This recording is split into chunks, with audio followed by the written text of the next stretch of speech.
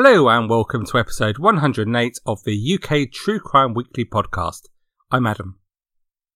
It was May 2009 when the Hertfordshire/Bedfordshire local newspaper, The Comet, carried the following report. Police have launched a murder inquiry after a corpse was found floating in the Blue Lagoon at Arleslie on Sunday afternoon. The body was found by two men walking around the lagoon who alerted other men to their find. One of the men said, "We were sitting around in the sun when these two fellows came up and said about something floating in the water and there was a terrible smell. We went over there and there was a body wrapped in sacking and the smell was terrible. We could see there was no head on the body, and by the length of the sack I doubt whether it had any legs. Police have yet to confirm whether the head and legs were missing from the body and are expected to release a further statement."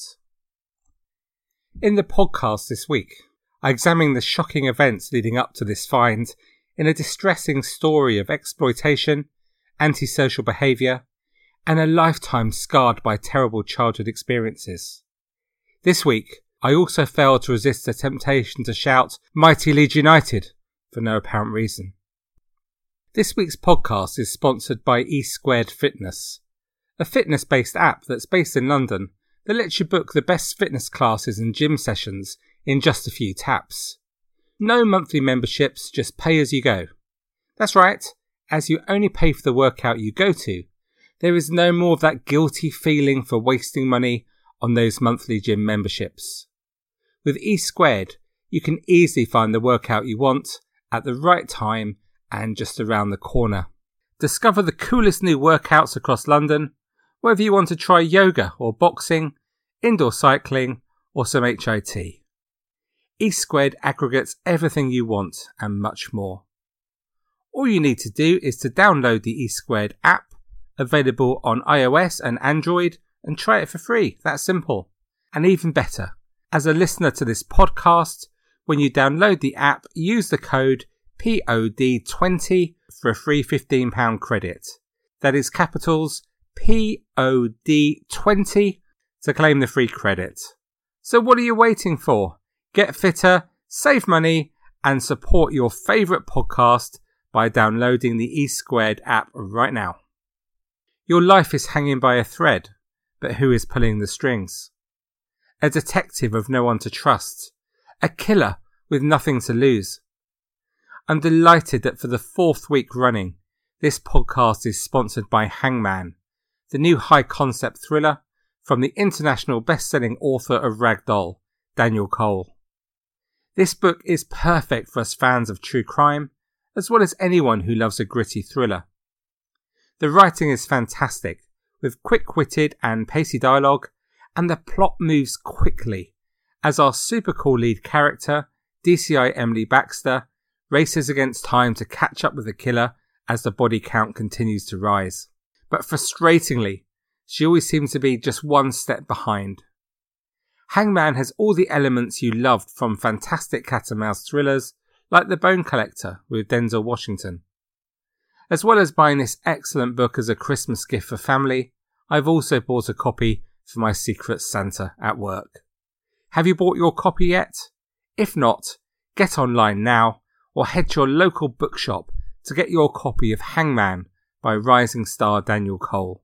It is the best fiction book I've read this year. Get it today. I would like to thank all my supporters on Patreon, but especially this week's new supporters, that's Hannah Lyon, Simon Heald, Josh Crookshanks and Grant Newton. Welcome to you all to our exclusive group of 156 people, and I hope you enjoy the 23 full-length bonus episodes and other exclusive content. But before we begin, let's briefly set some context for the date of the murder covered in today's story, the 21st of January 2009. The UK and US number one was Let's Dance by Lady Gaga, and top of the album chart in Australia were one of my favourite bands, that is, if I enjoyed bland unadventurous rock. It was Kings of Leon with Only by the Night. Yawn. In the news at this time, 61 people died in a nightclub fire in Bangkok, and US Airways Flight 1549 landed on the Hudson River shortly after takeoff from New York City. All the passengers and crew members survived amazingly in what became known as the Miracle on the Hudson, and Barack Obama was inaugurated as the 44th President of the United States. In UK true crime news, Karen Matthews and Michael Donovan were sentenced to 8 years in prison for the kidnap of Shannon Matthews, the daughter of Karen, having held her captive in Donovan's flat in Dewsbury as part of a bid to claim £50,000 for her safe return after reporting her missing to the police. What an amazing case that was, one of the most incredible of my lifetime. And boy, we must say about Karen, did she have a face that only a mother could love. Arlesey is a small town in Bedfordshire, southeast England, around 10 miles northeast of Luton. The Blue Lagoon Lake is in Arlesey. It is an old clay-flooded pit, accessed by a vehicle track with a jetty and small beach leading to the water. The lake is about 12 metres deep, and in the water can be found huts, hoppers, boat wrecks, and some rather large pike, making it popular for fishermen. It was also the place where Michael Draper's decapitated and horribly mutilated body was dumped. He was just 27 years old when he died. Michael was born in 1982, the third of 5 children. His family environment was a tricky one, with all but his youngest siblings in care at different stages of their early lives. His early years were characterised by periods of trauma, turmoil, and strained finances. The children were raised mainly by his mum, although there were a variety of men on the scene from time to time, although none stepped up to provide the stability desperately needed by Michael and his brothers and sisters. Michael was lively and bright, with a talent for maths. He was sociable and perceived by his siblings as the favourite. But by 1993, at the age of 11, unbeknown to him, his life had already peaked. His sister falsely accused him of sexually assaulting her. It later transpired that this was false, and it was her own desperate attempt to escape the misery of her life. But this had a devastating effect on Michael, who was bullied terribly at school. Alongside this, the onset of puberty caused him physical issues, and he had to undergo a mastectomy, aged just 13.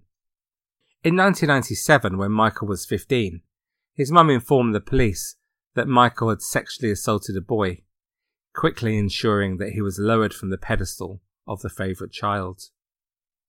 This allegation resulted in his removal from the family home, and from this point on his childhood was characterised by alternating between a children's home and foster carers in Luton. In 1998 he met another teenager called James Watt when they were both living in a children's home. James Watt too had had a troubled childhood, with a family who really were everyone's worst nightmare, widely known for their antisocial behaviour. Watt, now aged 15, was placed in care for threatening his mum with a knife and was also convicted for shoplifting. Michael's decline steadily continued. By 1999 he'd acquired 10 convictions or cautions, largely for burglary, criminal damage and shoplifting, and was regarded as a danger to young children. The critical change during this period of his life was the shift from being bullied and bullying others to becoming a victim of bullying only. He stopped going to school, had only very limited contact with his family, began using the services of sex workers, and lived a chaotic life with no routine. The clear lack of stability was troubling. During 1999, 16-year-old Michael moved 6 times between 2 children's homes, a hostel, and a night shelter for homeless people. By 2000, he was resentful of the lack of help he was receiving from the police and social services, and he was struggling to manage his money and behind with his rent.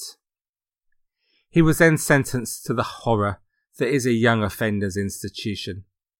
I know the staff try hard and work hard, but take a look on my blog how I view these utterly horrendous places that belong to another generation. And on his release, he is transferred to a hostel led him to be more systematically bullied. The peers he was mixing with perceived him as immature and easy to manipulate. He had problems dealing with others, standing up for himself, and he needed the close support of other people. It was at this time that Michael's sister began a brief relationship with James Watt and moved into James Watt's family home. This family, as I briefly mentioned, really were the ultimate nightmare. You would rather have Piers Morgan living next door, I promise. And by 2001, police had received reports of 112 incidents at the Watt family home, with 35 of those occurring in 2001. The household was chaotic. Friends, girlfriends and associates passed through. Few worked, and those of school age rarely went to school. A collection of lizards, snakes and dogs added to the overall sense of bedlam in the household. In Luton, where they lived, the family were notorious. Residents told her they would typically arrive in an area late at night, shattering its peace within a matter of days. Calm only returned when the family moved on or were forced out. Former neighbours said that the Watts brothers carried baseball bats and knives, claiming it's for their own protection. One former neighbour, who asked not to be named, said, "They were rude, noisy and a nightmare. They would ride these motorbikes up and down the street, and I remember hearing that bars of soap had been pushed through their letterbox because they were such a dirty bunch." Another former neighbour, again too terrified to be identified, added, "I had to have CCTV installed because the boys were coming onto my property and tormenting my wife and daughter by peering through the window at them when I wasn't there. The neighbourhood was just a nightmare and people were running scared of them." Another man describing how his family had been intimidated by the Watts brothers said, "It was a life of hell, not just for my family but the surrounding neighbours.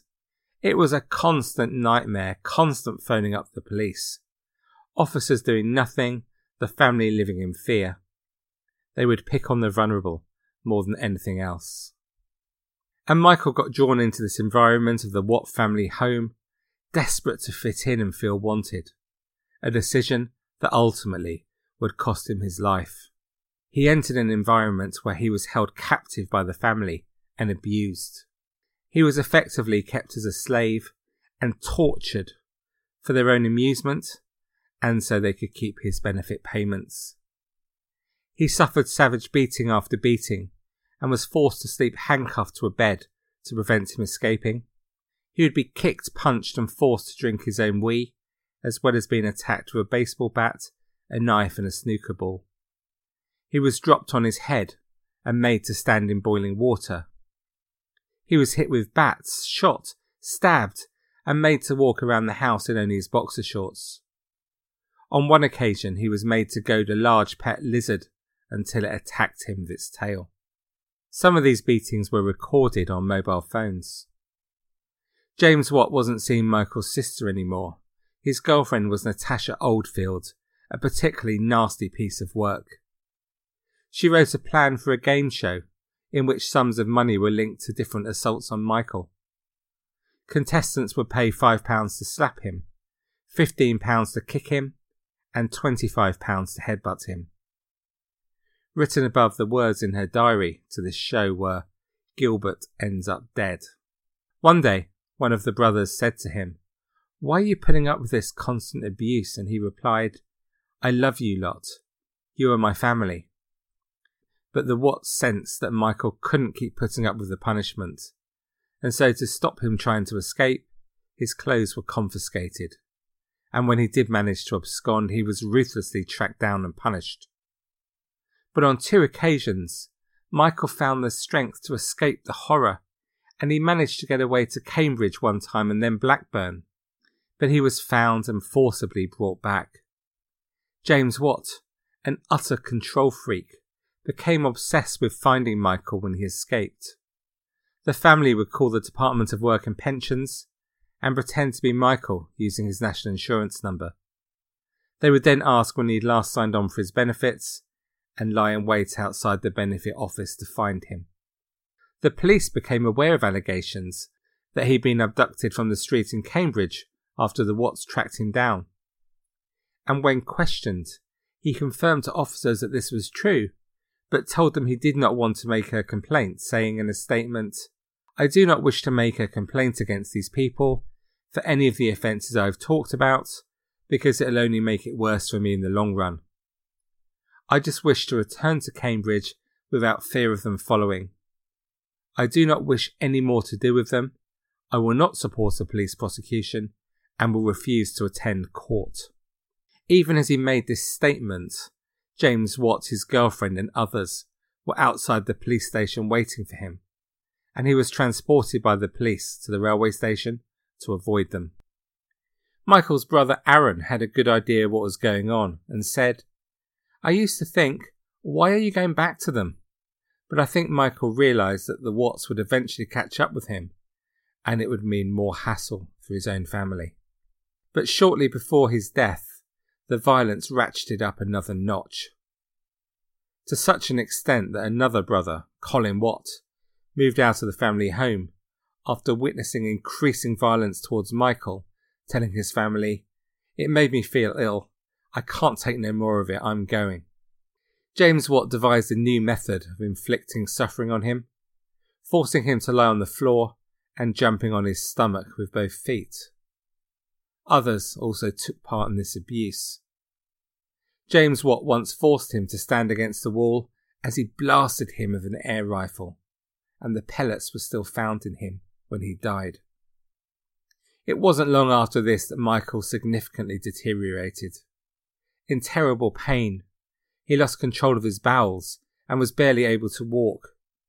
He was in an awful state and died soon afterwards, between the 21st and 22nd of January 2009, in the house where he had suffered so much.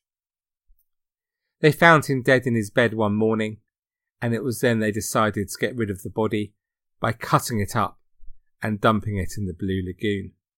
The girlfriend of one of the brothers recalled that day in her police interview, saying, "I was downstairs. It happened upstairs. Before he died, the night before, we did not know what to do. They chopped him up. Oh my God, I can see it now. But my Colin didn't have nothing to do with it." In a really macabre way, almost all the family were involved in the cutting up and disposal of the body, and they all created a cover story if body parts were ever found, which was they'd not seen him since the end of 2008, and the only incident they remember was when a man called Barry accused him of sexually assaulting his daughter. Michael's body was wrapped in layers of black bags and cling film and placed in a builder's bag, stowed in the boot of Robert Watt's car and driven to the lagoon, a 20-minute drive or so, where a fishing trolley and later a wheelbarrow was used to transport the corpse on the mile-long walk to the lagoon. His body was weighed down with heavy stones from the patio wall of the Watt family home, but then his headless corpse was spotted by the two anglers fishing at the lagoon in May 2009. When they discovered the bag with his body, they told police it had the smell of death. His knee joints, forearm and elbow were missing, as well as the head, although the torso and some other body parts were present. His severed head was not discovered until February 2010, shortly before the trial of the Watts, along with the other missing body parts. As the body had been in the water for so long, the pathologist could not be certain how Michael had died. He found evidence that soft tissue had been cut with a sharp object, like a knife, but a saw, meat cleaver or hatchet had been used to cut through bone and sever the head. 3 stab wounds were found on the torso, and internal injuries to the stomach and intestine had been caused by people jumping on the man. The aorta artery had also been pierced, and this would have been quite capable of causing death due to rapid internal bleeding. However, the pathologist could not say if the stab wounds had been inflicted before or after death. He said the stab wound and internal damage could have been capable of causing the death, but added, that's not to say that that was the cause of death. At first, the Watts family tried to stick to their story, but frankly, to say they weren't the brightest bunch is a bit of an understatement. After news of the discovery of Michael's torso broke in May, James Watt went into hiding with his girlfriend Natasha Oldfield while police were trying to track him down. But their lies began to unravel, and combined with the forensics from the stone used to weigh Michael down, which was from their garden, Richard Watt finally agreed to show police officers where the missing parts of Michael's body had been placed in the lagoon in the February. Depraved was the word used by the judge at the trial. Judge John Bevan QC made the comments at Luton Crown Court as he jailed 3 members of the Watt family for life for murdering Michael Gilbert and 3 others for familial homicide. James Watt, 27, his girlfriend Natasha Oldfield, 29, and his brother Richard's girlfriend Nicola Roberts, 22, were jailed for life. He said he would have given James a full life sentence, but he'd have seen it as a badge of honour. I mean, seriously, what a loser. But Watt will serve a minimum of 36 years, Oldfield a minimum of 18, and Roberts a minimum of 15. James's brother, Robert Watt, aged 20, and his mum, Jennifer Smith Dennis, 58, were jailed for 8 years and 10 years respectively for familial homicide. A third brother, Richard Watt, 25, who previously pleaded guilty to familial homicide, was sentenced to 6 years in prison. James Watt was heard to say "cheers" to the judge as he was sent down. Class act to the end, huh? Passing sentence, the judge said the whole case was a grotesque story. He said that Michael Gilbert died a cruel, lonely and violent death, and that the description of him as a slave was only a mild exaggeration. He told the family, "In all my years both on the bench and at the bar, I've only ever dealt with a handful of cases where the behaviour can properly be described as depraved, and you can rightly be added to this list." How in a civilised society this behaviour was allowed to continue is a mystery. The judge compared the family to a Hogarth cartoon. The mum, Jennifer Smith Dennis, was told by the judge that she had created a monstrous and dysfunctional family. He told James Watt he had shown wholly exceptional brutality and no trace of remorse throughout the trial. He said, "You had your fun, now you must pay for it. You are dangerous, cruel, vindictive, spiteful and heartless." Richard Watt, who gave evidence for the prosecution in the trial, was sentenced separately from the other defendants. The judge told him his biggest part was inaction, and he'd failed Michael both in his life and in his death, until he strengthened his resolve to tell the truth about what had happened. Michael's mum, Rosalie White, did not want to comment after the sentence, but his sister Patricia said, "It's about time it's been done, it's been dragging on for long enough. Michael has been tortured long enough, and now he can finally be left in peace." Speaking of James Watt's reaction to his sentence, she said, "All I can say is it's going to be him that's going to regret everything that's happened. I hope they rot, I really do. You just can't get your head around how sick people can be." Detective Chief Inspector John Humphreys from the Bedfordshire and Hertfordshire Major Crime Unit said that the callousness shown by the defendants was beyond anything he had seen in more than 26 years' service. "We're very pleased this has come to a successful conclusion," he said. "I think the sentences accurately reflect the nature of the violence that was meted out over the course of the last 10 years. The words that stick in my mind from the judge are grotesque and depraved over the nature of the behaviour that led to Michael's death." And the Luton Safeguarding of Vulnerable Adults Board announced a serious case review into how the social services dealt with Michael Gilbert. It aimed to establish if anything could have been done differently by the local professionals and agencies who work to safeguard vulnerable adults. We'll just skip the findings, shall we? Just save us all a lot of time and effort. So what do you make of what we've heard today? It is so hard for me, and for you too, surely, that this actually happened in a residential street in England. It is like something out of a horror movie. Once more, as we see so often on this podcast, it goes to show that we just don't know what goes on between 4 walls of one house at any time.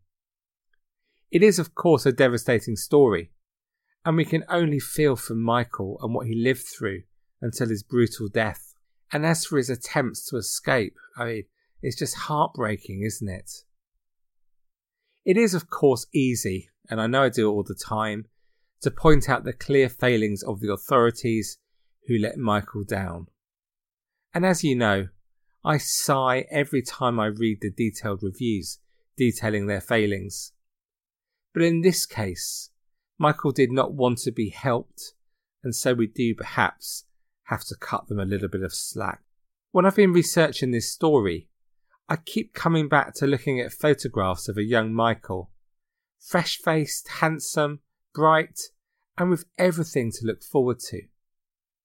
And then the descent into something only akin to hell before his premature death at just 27.